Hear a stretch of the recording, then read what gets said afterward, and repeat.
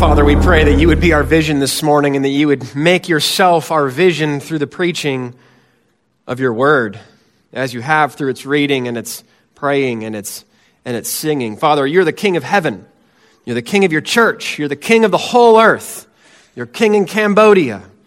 And over Brooke's efforts, our mission partner's efforts to learn the language there so she may speak the gospel of the kingdom and the gospel of the King to men and women, old and young, in that place.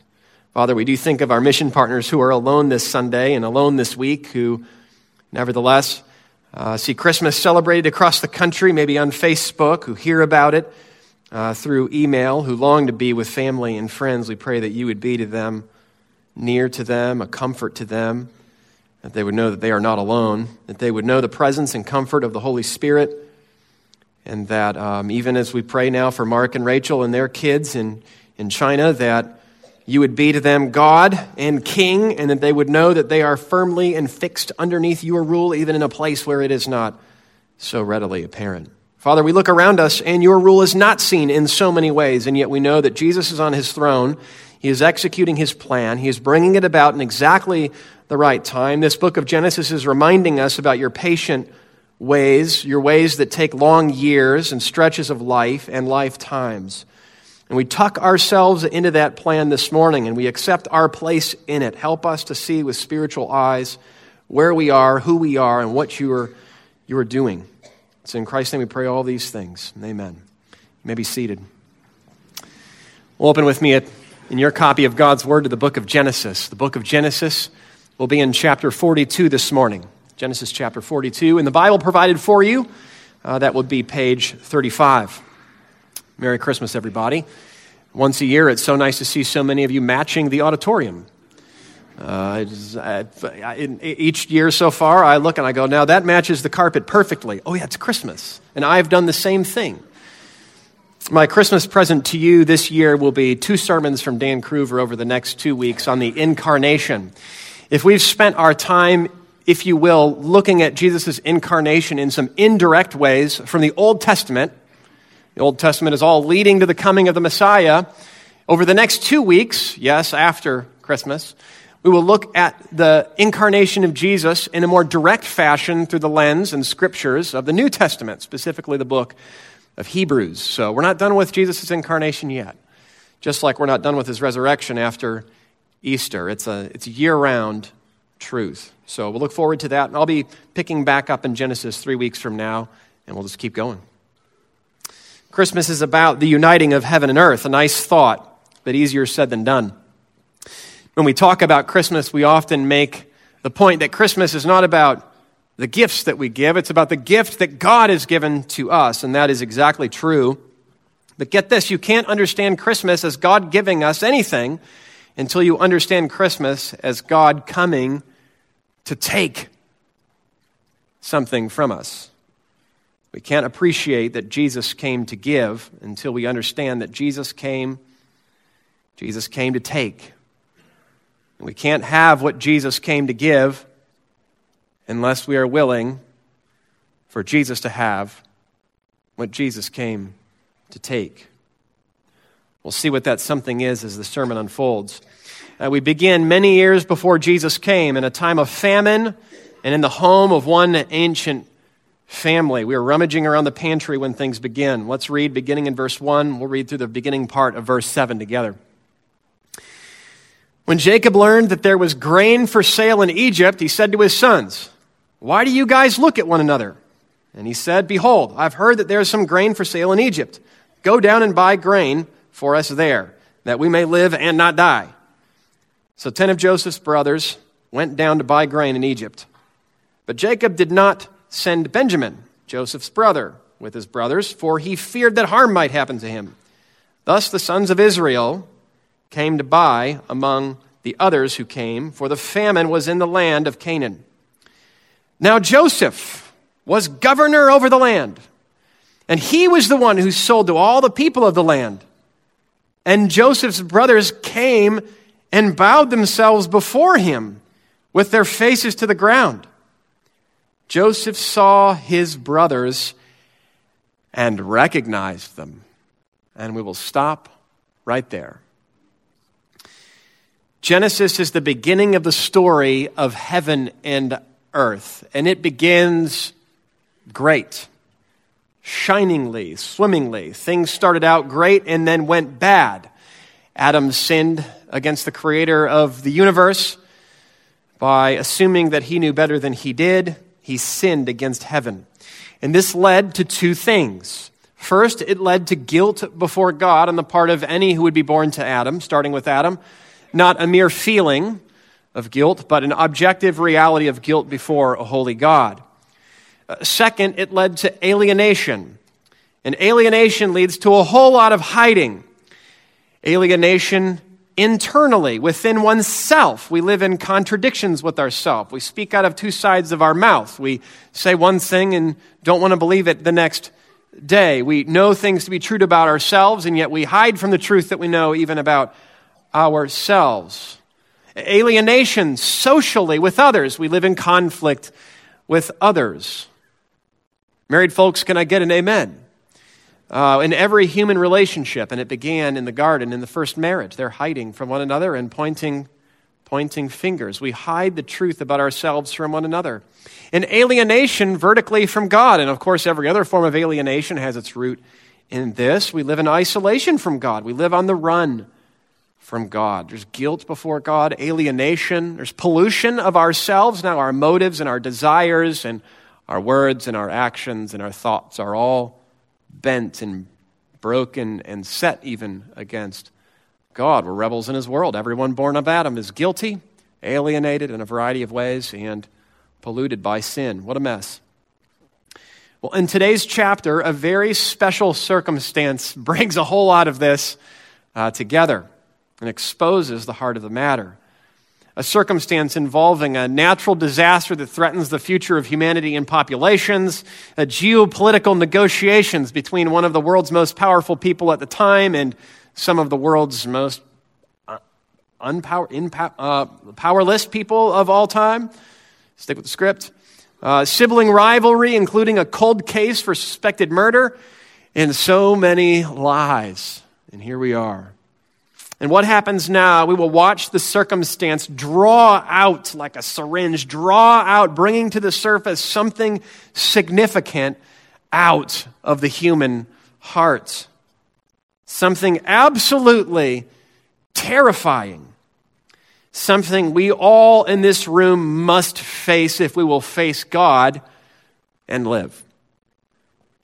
Well, if we track the movement of the story and just follow the geography of the thing, we follow this group of brothers from Canaan to Egypt and back to Canaan, from a kitchen table to the seat of power in the world, the highest throne, if you will, back to a kitchen table. 3 movements for 3 parts in today's sermon: grain, guilt, and God. We'll go with G's. Let's begin with some grain, verses 1 through 5. The setting for this story begins in the kitchen pantry. It revolves around a specific need, a need for grain. When Jacob learned that there was grain for sale in Egypt, he said to his sons, "Why do you look at one another?" There was a problem. Not only are they hungry, but they now have to do something about it. Will someone please go get the bread? Someone please somewhere get some bread? And they don't appear to be in the mood, at least the sons don't. I'm not a huge fan of Aaron, so I can kind of relate to what's going on here. They're just kind of hoping it'll figure itself out. Jacob has had it with these guys. What are you guys doing just standing there looking at one another? You get the sense of condescension in the line. That's actually there. What are you even doing? Get out of here. Nothing in the fridge? Well, go get some food. I've heard there's some food in Egypt. Haven't you heard there's some food in Egypt? Go to Egypt. Many years earlier, these same sons were upset at Jacob for doing nothing about their sister Dinah's suffering violently at the hands of a man. Now he's upset at them for not doing anything about the food. The whole family just lined with passive men.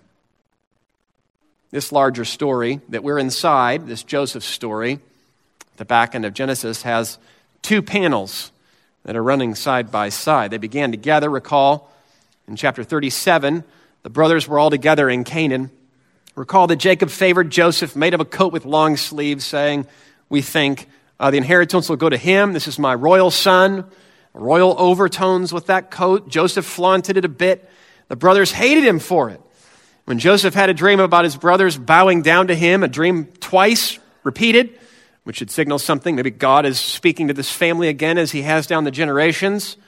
And he doesn't just go to the holiest one with the perfect motive. So Joseph gets this double dream here. Everyone should know what's happening. Or should at least be on high alert for what God may be doing. Nope, they'd have none of it. They hated their brother. And at the next best opportunity, he's gone. They threw him into a pit for dead. And then they figured they'd cash in on him. So they sold him to some traders who were going by, never to see him again. And as they said, we'll see what becomes of his dreams. Cruel. 37 ends with Joseph being sold in a few ways and ending up in a special house, a servant of Potiphar. And so we have two panels. One panel, Joseph's brothers, and then the next is Joseph in very different places, heading into some very different circumstances, world apart for 20 years. The two panels mark the starkest contrast. On the first panel, after Joseph is sold, we watch Joseph's brother, one of the brothers, Judah.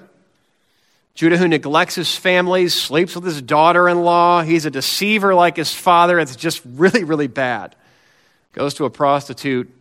Then on the other panel, there's Joseph, and he seems to flourish wherever he is planted. The Lord is with him. He has integrity. He's a hard worker. He is the opposite of his brothers.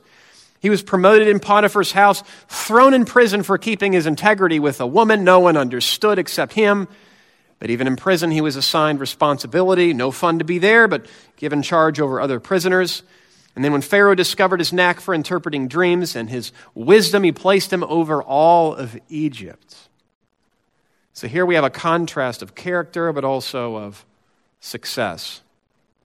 Well, today's chapter opens back in Canaan. So we've been with Joseph a few chapters, and now we're back in Canaan. How's everyone getting along back in Canaan? How are the brothers doing? Well, the first hint comes in what Jacob says to his sons. Do you look at one another? He's irritated, these grown men not taking responsibility for the welfare of their family. Quite different from Joseph, opposite actually.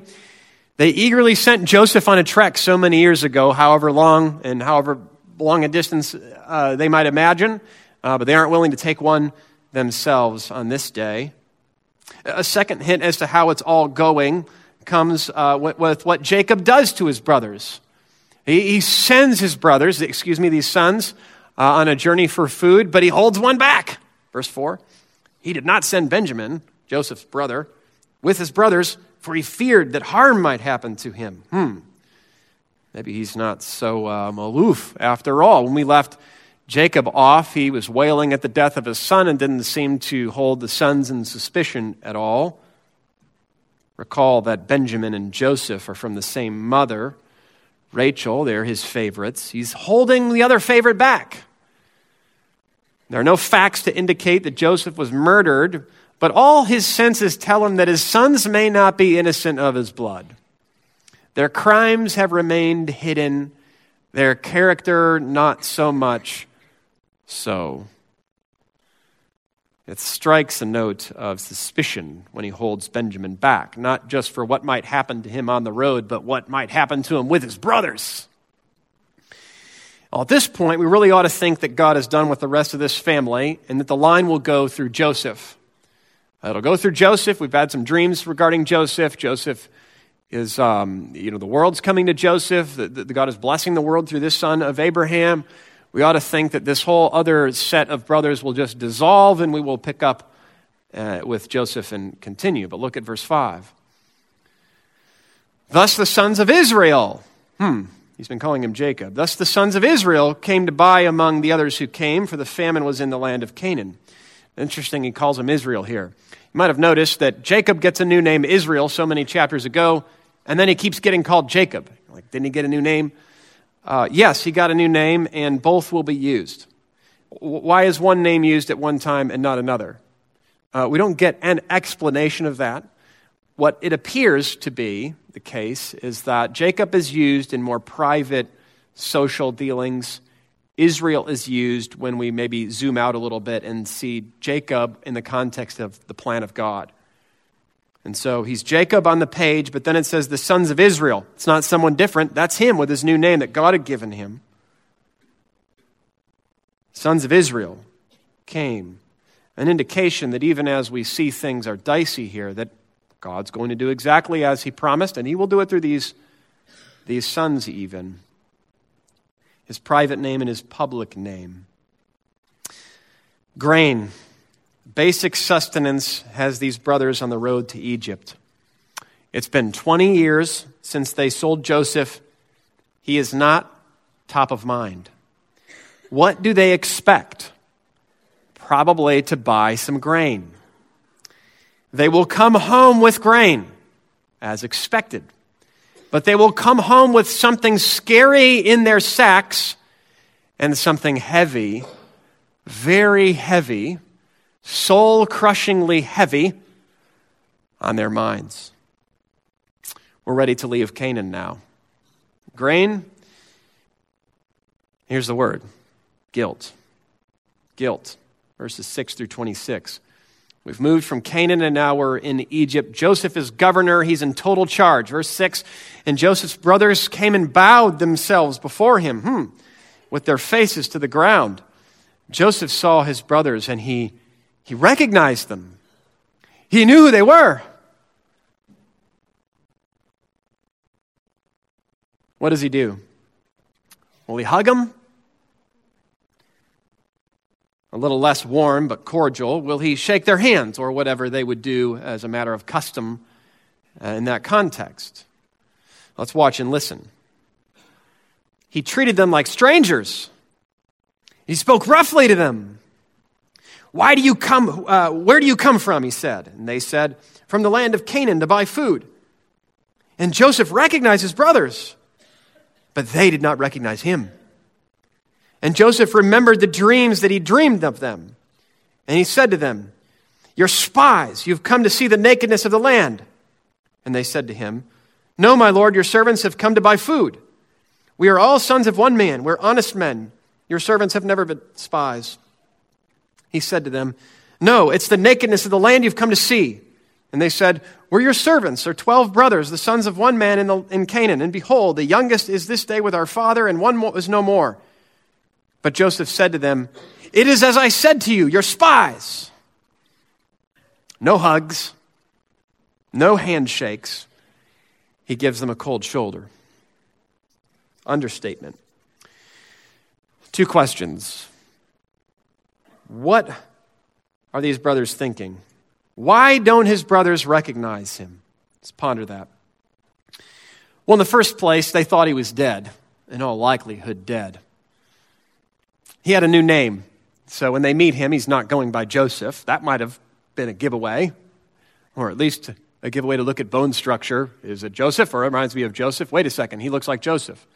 He's got a new name given to him by the Pharaoh. He spoke the Egyptian language. He didn't speak Egyptian when he left. He was dressed like an Egyptian.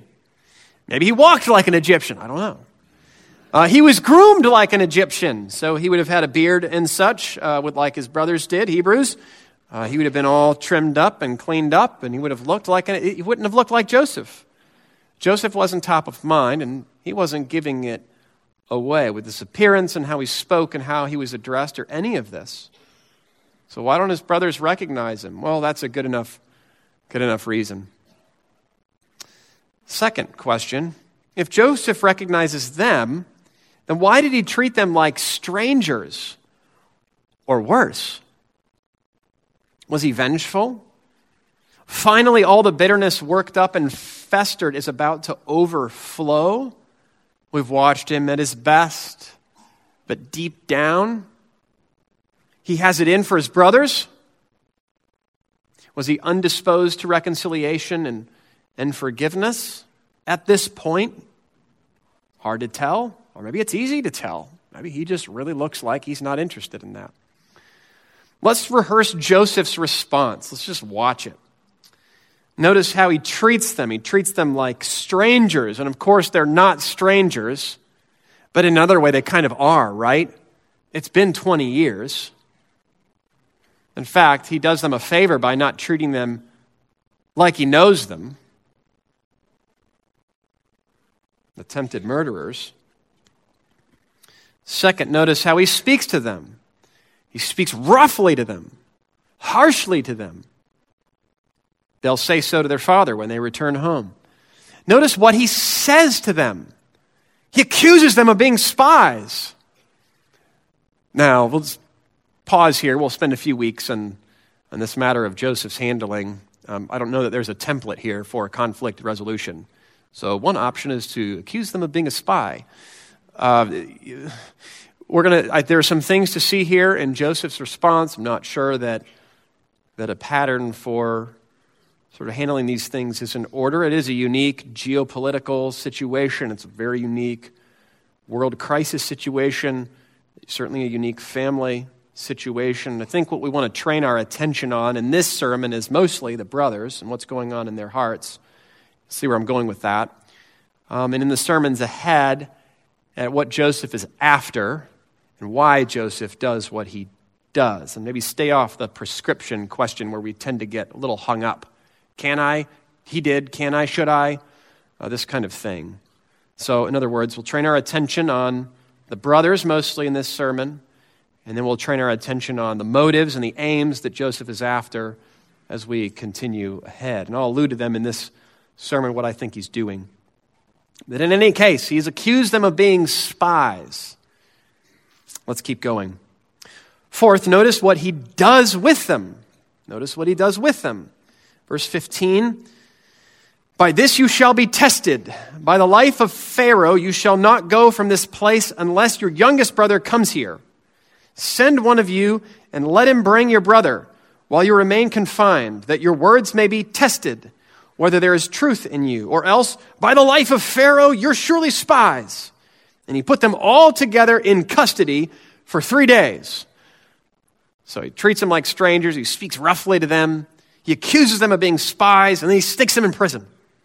This is starting to look like the person offended who so overreacts that it cancels out the offense, and now they're the problem. We seem to have so many patriarchs failing in our story. Could this be Joseph's collapse? Perhaps, at this point.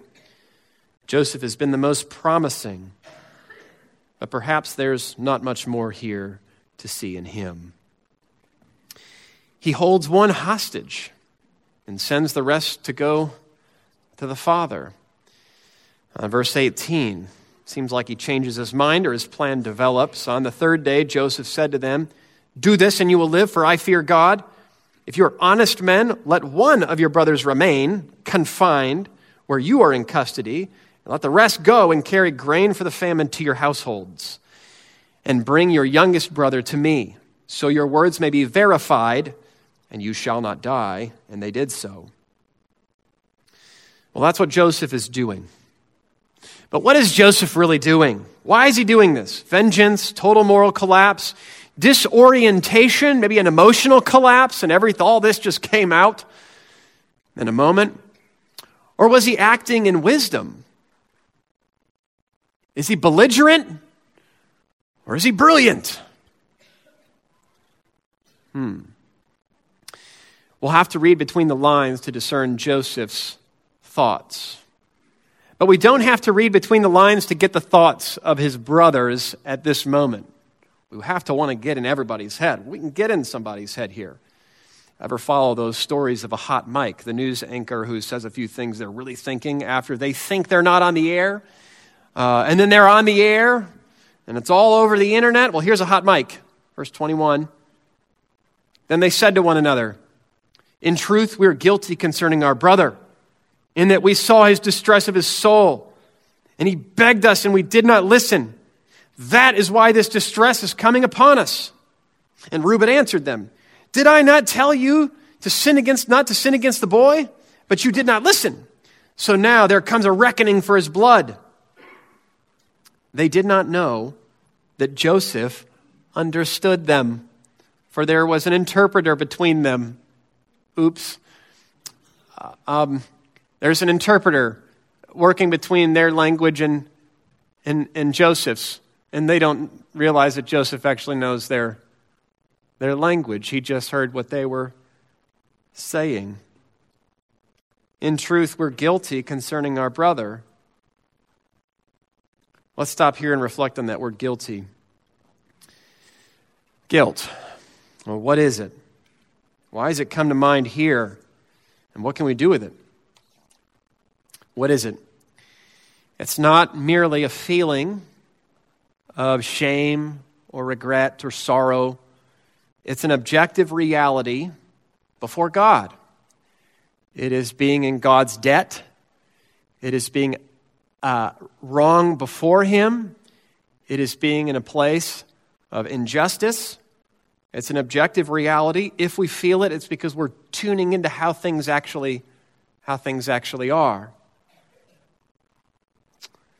Why does it come to mind here for these brothers? Well, they don't know they're in the presence of Joseph, but somehow this offense has come to mind. These guys have been carrying this thing around for 20 years. Best we can tell, they haven't done anything with it. They've been busy about their lives. But then in a moment, they're being interrogated by the most powerful man in the world and accused of being spies. And here in a moment, they're about to be thrown in prison. A great trouble is befalling them. And this old offense, this old guilt is surfacing. What they did was wrong, and they know that what they did was wrong. Now they are being wronged, and they're remembering what they did. It has come to mind in the course of their own crisis. Guilt. What is it? Why does it come to mind here? And what do we do with our guilt? When we speak harshly with a loved one, commit a sin in secret, when we steal, when we lie. Oh, there are sin lists in the New Testament, a little paragraph full. When we disobey our parents, all kinds. Well, there are three things we might do. That sometimes we do a little bit of all of them. We make our own little guilt-handling cocktail. We each have our own guilt solution. We may externalize it. That's the first thing we might do with our guilt. We may externalize it through excuses. Yes, it was wrong, but given the circumstances, it was understandable. Dad was showing favorites, and that was very damaging to us all. And Joseph was proud and boasting, and that triggered our jealousy and our hate. And so that's why we did what we did. That would be an excuse, externalizing it through an excuse. Maybe we externalize it through redirection. We simply take the balance of guilt that is ours and we transfer it on to another person. So we've committed some sins, and maybe they have, or they're involved in some fashion, so we just make a transfer. So just transfer that balance over to the other person, or at least most of it until we feel good enough. Now you think of the log and the speck problem in Jesus' words to us. It is a problem. We all have this problem. Every one of us has the problem, sort of a shrinking sense of our own wrong and an enlarging sense of the wrong of others. And when the wrong of others intersects with the wrong that we've committed, it can be hard to separate them and just focus on ourselves. You all know what I'm talking about. The Bible knows us so well. We may externalize our guilt as one way of dealing with it. Another way of dealing with it would be to rationalize our guilt away. We may rationalize it by redefining the action. Actually, it looks bad, but actually it's good. People have just had that wrong. That's so old school. Your parents may have talked that way, or in previous centuries, or that's so Bible, that's ancient. I mean, the Bible is a really old book. We are enlightened now. We can see these new things. And so what is sin is actually rationalized as good. We use the mind to weave a story that inverts good and evil. And the Bible describes this as a darkened understanding, an ignorance of the heart, a callousness. And that's why it says we need a renewal of the mind in righteousness and holiness. We use the mind to weave explanations and stories and to come out the other side right, even if everybody else is wrong. Or we may rationalize it by reminding ourselves of all the good things that we've done in contrast with the bad thing that we have done. So let's be compensating. I did this thing, it was terrible, but these other things that I have done, those things are good. I've spent 20 years not murdering people and throwing brothers into the pit. I have 9 brothers left. One brother went into the pit. I've got 9 of them. I mean, this is like, I've lost one. That would have been a good one. Externalize, we may rationalize, we may also compartmentalize our guilt. That was then, this is now. If I ignore it, it'll go away. What happens in Vegas stays in Vegas. It was a long time ago. What happened that night stays in that night. What happened in that conversation stays in that conversation. No one else heard. As it is, no one else will ever know. And so we compartmentalize it. All these responses to guilt are a form of suppressing the truth in unrighteousness. That's what we all do after Adam. Those of us born in Adam, we're born weaving stories and compartmentalizing and externalizing our problem. They're an attempt to avoid the scariest thing to do with our guilt, and that is to own our guilt. To own what we've done, to own what it did to others, full stop, to own the moral truth of what we did, that it was wrong and not merely hurtful, and to own the consequences for what we did. For until we own the consequences, no doubt others are picking them up. We think of John chapter 1, where we call God a liar if we say we haven't sinned. A part of coming right with the universe is coming right with God and speaking truthfully about our problem. This is what Christmas calls us to do, to speak truthfully about our problem. It enables us to do that with a very good message next to our bad message about ourselves, which we'll get to in a moment. But back to the brothers. What might owning it have sounded like on their lips? We put our brother in a pit and we sold him to traders. We were originally intending to see him die, but we were satisfied to make some money off of him. We did this because of hate and jealousy in our own hearts, figuring these sins were justified because of the sins of others. We even ignored the cries for help and blew past the warnings and pleadings of our brother Reuben. This decision we made has had terrible and far-reaching consequences for others. This is not what they did with it. This is not what they did with it. But now, so many years later, because God is so patient with us, they're all still alive, and God is doing something with them. Verse 21, they said to one another, "In truth, we are guilty concerning our brother, in that we saw the distress of his soul when he begged us and we did not listen. That is why this distress has come upon us." This guilt has haunted them. It's surfacing in the context of this crisis. And they're naming it with language like guilt. That's good. They're expanding on it, condemning themselves. We even did it when he was crying out and he begged us and we didn't listen. Through this circumstance, could God be awakening their conscience to their own sin? Through this circumstance, could God be confronting their excuses, their rationalizations, their redirections, compartmentalizations, and their compensations with the cold, hard truth of their guilt? In a moment that snuck up on them by surprise, they thought they were going to the store to get bread. Their guilt has been awoken in their heart. And that, friends, that's a really good thing, even though it's a really hard thing. The only thing worse than being guilty of sin is being guilty and not caring. And that's true for believers and unbelievers. See that none of you has an evil, unbelieving heart, hardened by the deceitfulness of sin. For you are Christ's if you continue. And so that's on all of you. It's on all of us. Only thing worse than being guilty of sin is being guilty and not caring. Now Joseph heard all of this, right? He was listening. So what is Joseph's response? Verse 24. Then he turned away from them and he wept. He wept. Why did he weep? What do these tears mean? What must they have thought when he ran away as they're having this conversation? These tears represent certainly a flood of emotion. Here by surprise, he's been confronted with his farthest memories and farthest family. And he was on a prison floor for years, and he had no short amount of time to ponder all of this and to pray to God concerning all of this. These tears, I believe, represent something else as well. We'll explore that in a few weeks ahead. For now, let me just point this out. He called them spies, right? Maybe that's because they called him a spy. He put them in prison, right?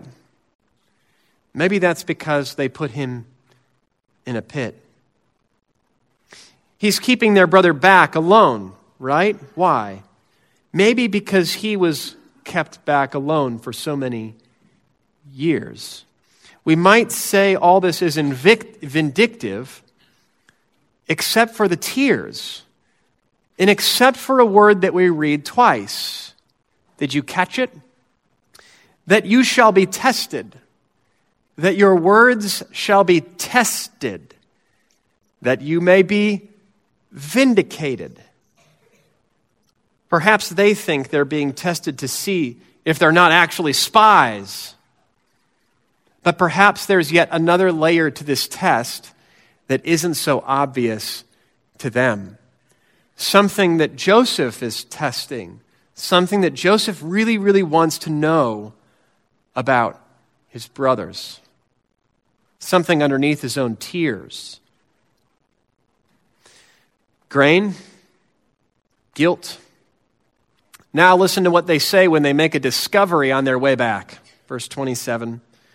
And as one of them opened his sack to give his donkey fodder at the lodging place, he saw his money in the mouth of his sack. And he said to his brothers, my money has been put back. Here it is in the mouth of my sack. At this, their hearts failed them. And they turned trembling to one another, saying, what is this that God has done to us? Grain, guilt, God. Verses 27 through 38. Why do they mention God here? Well, deep down they know he saw it all, right? They know he saw it all. And deep down they know it was evil. In Genesis chapter 9, for the life of one taken, a life will be taken. We're all made in the image of God. You don't take the life of a man. No doubt that would have been taught down the line. They would have had that fully fixed in their mind as they chucked the image bearer Joseph, their hated brother, into the pit. They sold him. That's maybe a little bit better than murder. But they don't know what's happened to him. This has been on their mind. They know it was evil, and they know their dad doesn't know what happened, but they know deep down that God does.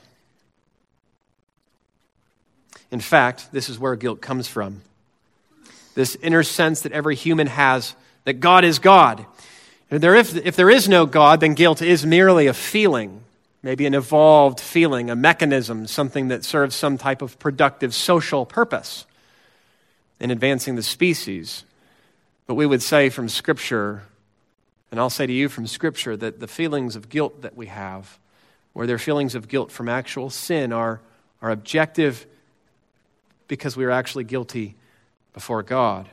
There is a God, and that's why they're speaking this way. Remember what they said earlier, verse 21, they said to one another, in truth we're guilty concerning our brother, and that would be true, but now they say, what is this that God has done to us? And so we see how all of our social, horizontal, if you will, sins are ultimately seen by and are an offense against the God who is the ruler of the universe, and he's over us all.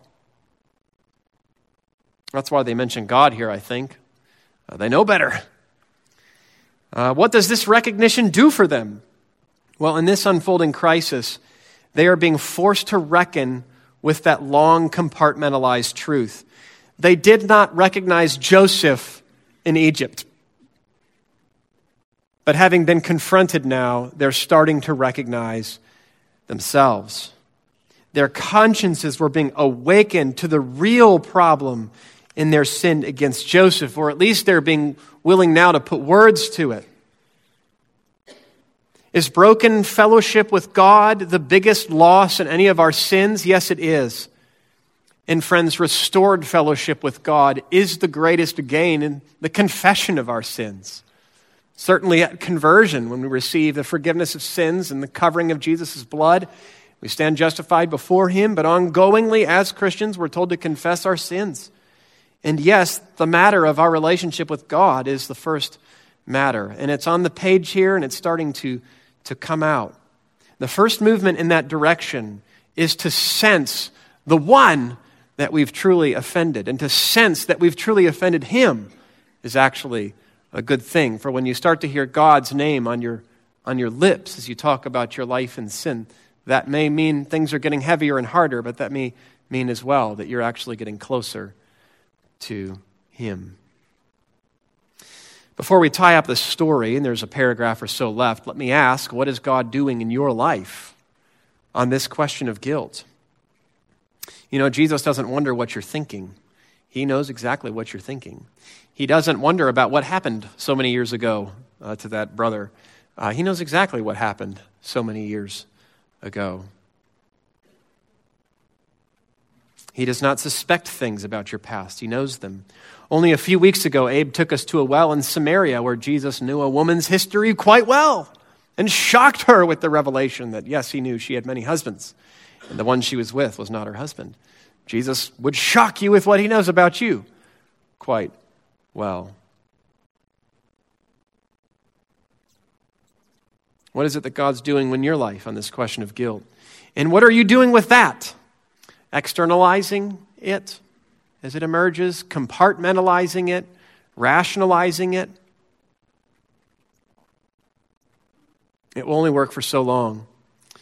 One of the greatest difficulties with owning our sin and our guilt is that, friends, we cannot bear the weight of it. And isn't that why we spend so much time trying to figure out how to be right, even when we know we're wrong?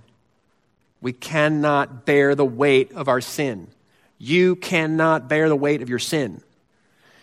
If you are outside of Christ and you have found an admission of guilt and sin to be difficult, or maybe you've spent years weaving sort of deeply philosophical explanations for the good and the bad in the world and the human problem, that I would say from Scripture is all just a suppression of the basic truth that you're guilty before a holy God. And what are you doing with that? Well, the reason why you've woven the stories and the reason why we all weave stories from our birth is because we can't afford to be wrong here. We can't afford to be guilty because we can't bear the weight of it. But here's the good news. God calls you to do more than to own your guilt, but to let him take it from you. And so you and I can say this morning, friends, I am guilty, and I am not counted guilty. These sins that haunted these men, we have the full story. Praise God, we live and we do. Praise God, we have this mystery now revealed, how God would bring all of this about, how he would reconcile heaven and earth and man and God, and what he would do with our guilt. We have an answer. And we can say, I'm guilty and I'm justified. I am not counted guilty at the same time. And you can say that this morning. And I hope that's what you're doing with your guilt this morning. Jesus Christ came into the world to save sinners. And the way that he did that was through a cross, where on that cross he became sin for us, where he took on himself the sin and the guilt of you and me. Let's finish up the story. What are these brothers going to do with their sin? I pray you give your sin to God, your guilt to God. Jesus came to die to take that from you. What are these brothers doing with theirs? Do they run to confess it? Do they begin praying and crying out to God on their trek home? No, they come home to their father in Canaan and tell him all that had happened.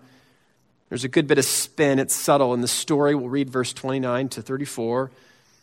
When they came to Jacob, their father in the land of Canaan, they told him all that had happened to them, saying, the man, the Lord of the land, spoke roughly with us and took us to be spies in the land. And we said to him, we're honest men, and we've never been spies.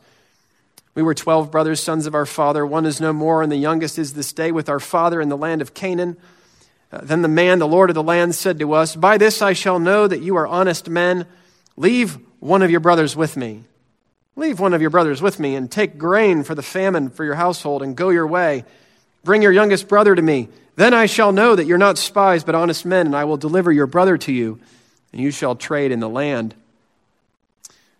It's always so subtle here, but there's a number of points of spin here. They shift words around for emphasis. They speak differently about Joseph and Benjamin, depending on whether they're in Joseph the governor's presence or their dad's presence.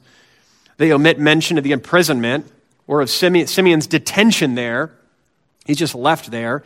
They replace the threat of having their brother kept with the benefit of trading into land, and they say nothing about the money discovered on their way back. Jacob is uneasy, and he should be. They've subtly moved points of emphasis and details around so the things sound a little bit better, and they're just used to doing that. This next scene doesn't help. Verse 35. As they emptied their sacks, in front of their dad, behold, every man's bundle of money was in his sack. And when their father saw their bundles of money, they were afraid. And what's Jacob's reaction? Does Jacob speak to the Lord now? Does he fear the Lord? No, he sees only his trouble and himself. Does he lead the sons in responding in a godly way to this trouble? Verse 36, no. You have bereaved me of my children. Joseph is no more, and Simeon is no more. And now you would take Benjamin. All this has come against me. That's the speech. Me, and then me. Here's an unreasonable attempt to advance a solution. Verse 37 from Reuben. Father, kill my 2 sons if I do not bring them back to you. Put them in my hands, and I will bring them back to you. He's like, great. So if they don't bring back Simeon, then I get to kill 2 of my grandkids. He's trying. Jacob doesn't trust them. And he said, my son shall not go down with you, for his brother is dead, and he is the only one left. If harm should happen to him on the journey that you were to make, you would bring down my gray hairs with sorrow to Sheol, to the grave. His boys, for as bad as they are actually in a better place than Jacob here. Feeling hunted by God is a better place than not pondering him at all. Stepping back here then, this has been a story that we've read this morning of humans trying to read humans. Joseph could not read his brothers. Jacob could not read the sons. The sons didn't know who they were talking to.